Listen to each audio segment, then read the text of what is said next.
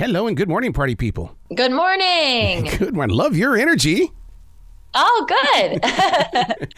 First and foremost, I got to tell you, I'm a dream freak. I study dreams. I'm constantly looking up reasons and purposes. And so when I found out about your book, I went, yes, finally, there's an opportunity here for parents and kids to connect by way of sharing their dreams. Oh my gosh, I love this. I love that you study dreams. I find it so fascinating about why we dream and what we dream. And I mean, I've had some very, very vivid dreams where I'm like, that actually happened. It's crazy. Well, what's really interesting about dreams, especially because I meditate while late at night, and so it puts me into a different state of dreaming where it's like, oh my God, this feels like it's real. And now it's like, okay, how do I grow from this? There's obviously something here I'm supposed to be learning. Right. Oh my gosh, that's really, I'm bad at meditating, and it's something that I want to do more in my life, but I could totally see why that meditative state brings you into a different dream cycle, because I notice that when I'm on vacation and I'm like completely relaxed and I have, time to sleep and allow myself extra time to sleep, I have the best dreams ever. And part of me is like, I wonder if I always would have these dreams if I could just live in this state of relaxation. My meditation is that it's called Nidra. And when I first started studying it, they were telling all the history of it and breaking it down. And I was going, why are they doing this? But when you start understanding the steps of Nidra, all of a sudden your challenge with meditation goes away because you're able to understand why it's happening. So after I lost my husband, I was doing Nidra meditations with a guide, and I was doing hour-long sessions, and they were incredible. Yes. Yeah. And I did it for almost about like 6 months on a weekly basis, and it was really life-changing. Yeah. So then to bring it to the level of the children, I wish my mother would have sat down and talked to me because, as creative people, our minds have always been activated. Yeah. Yeah, I try to take Elvis on a lot of adventures here on Earth. And so I think that when I started doing this with him, I wanted him to obviously believe in dreaming because I love dreaming so much. I love dreaming about what I can do, and I love the idea of actually just dreaming.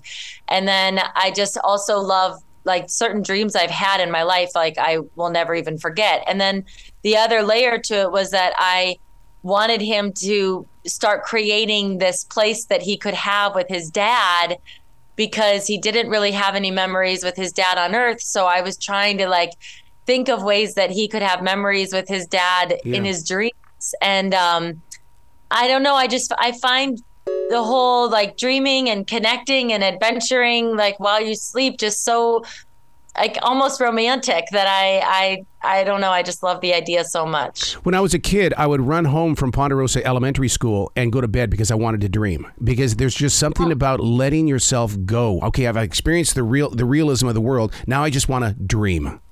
Yeah. I know. I love that. I love that too. I know. We got to dream more. Yeah. Now, the name of the book that we're talking about is Tell Me Your Dreams. And it's so important because I would like to know what the little ones are dreaming these days, because there's so much going on and I know they don't understand it.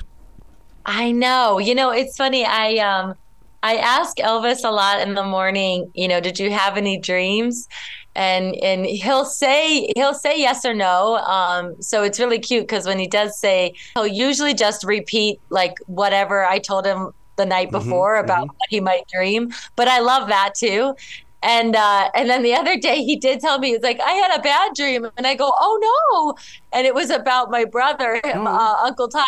It was about Uncle Todd. And I said, oh no. But I think that I do love doing that with him, asking him, because I think if we try to recount our dreams and the more we start telling ourselves that we can, I think we have the ability to do it. It's just that we don't, again, take the time to tap into what that is, Yeah.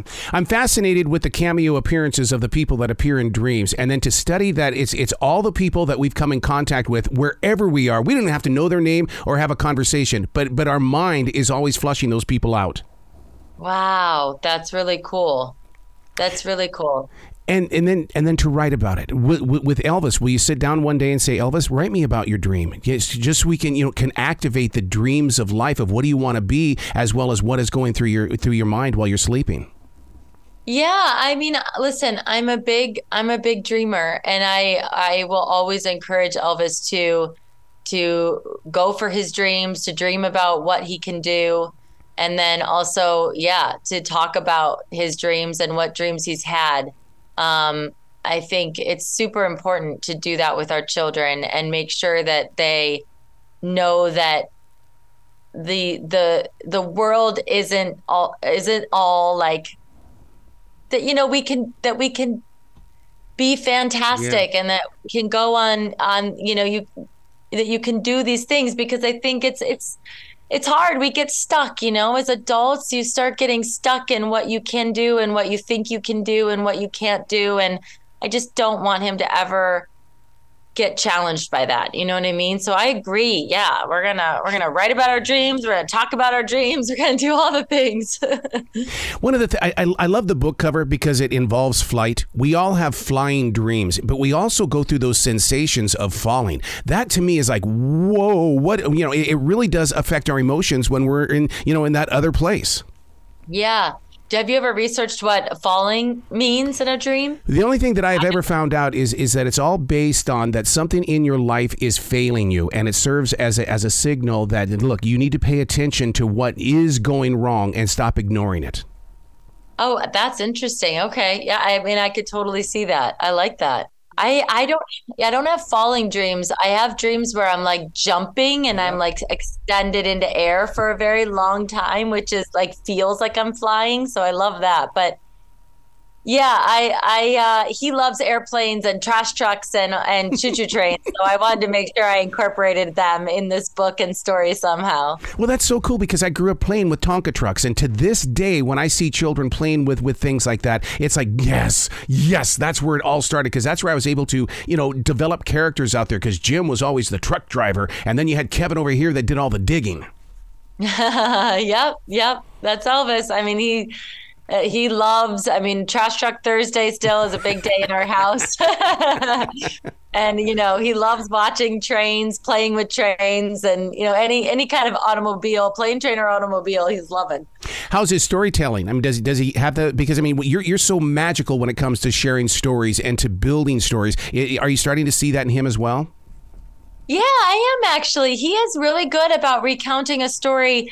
And another thing that we do at night is I always ask him, like, what was your favorite part of your day? Mm-hmm. And I love asking him that question because I really do. He takes a minute and he thinks about his whole day.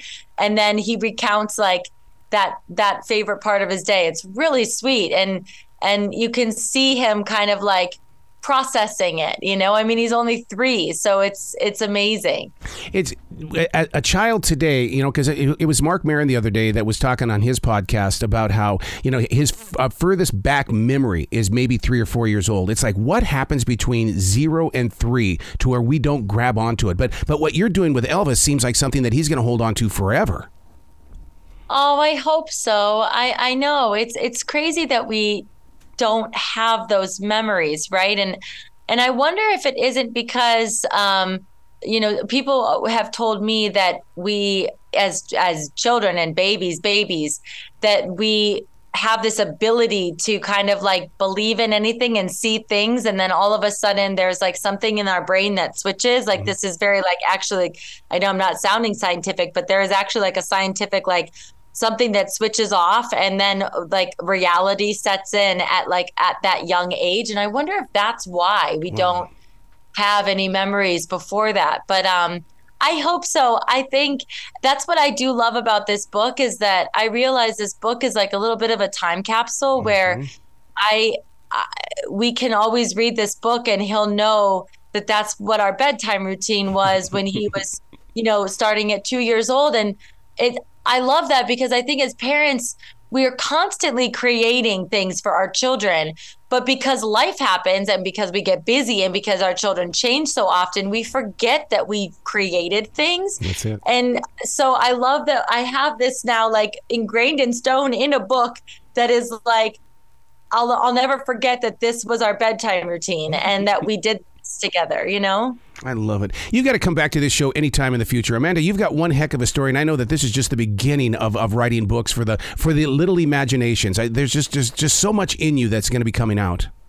Thank you so much. That's really sweet of you. I appreciate it. Well, you be brilliant today, okay? Okay, you be brilliant today. Thank you so much. Thank you. Thank you. All right, bye-bye.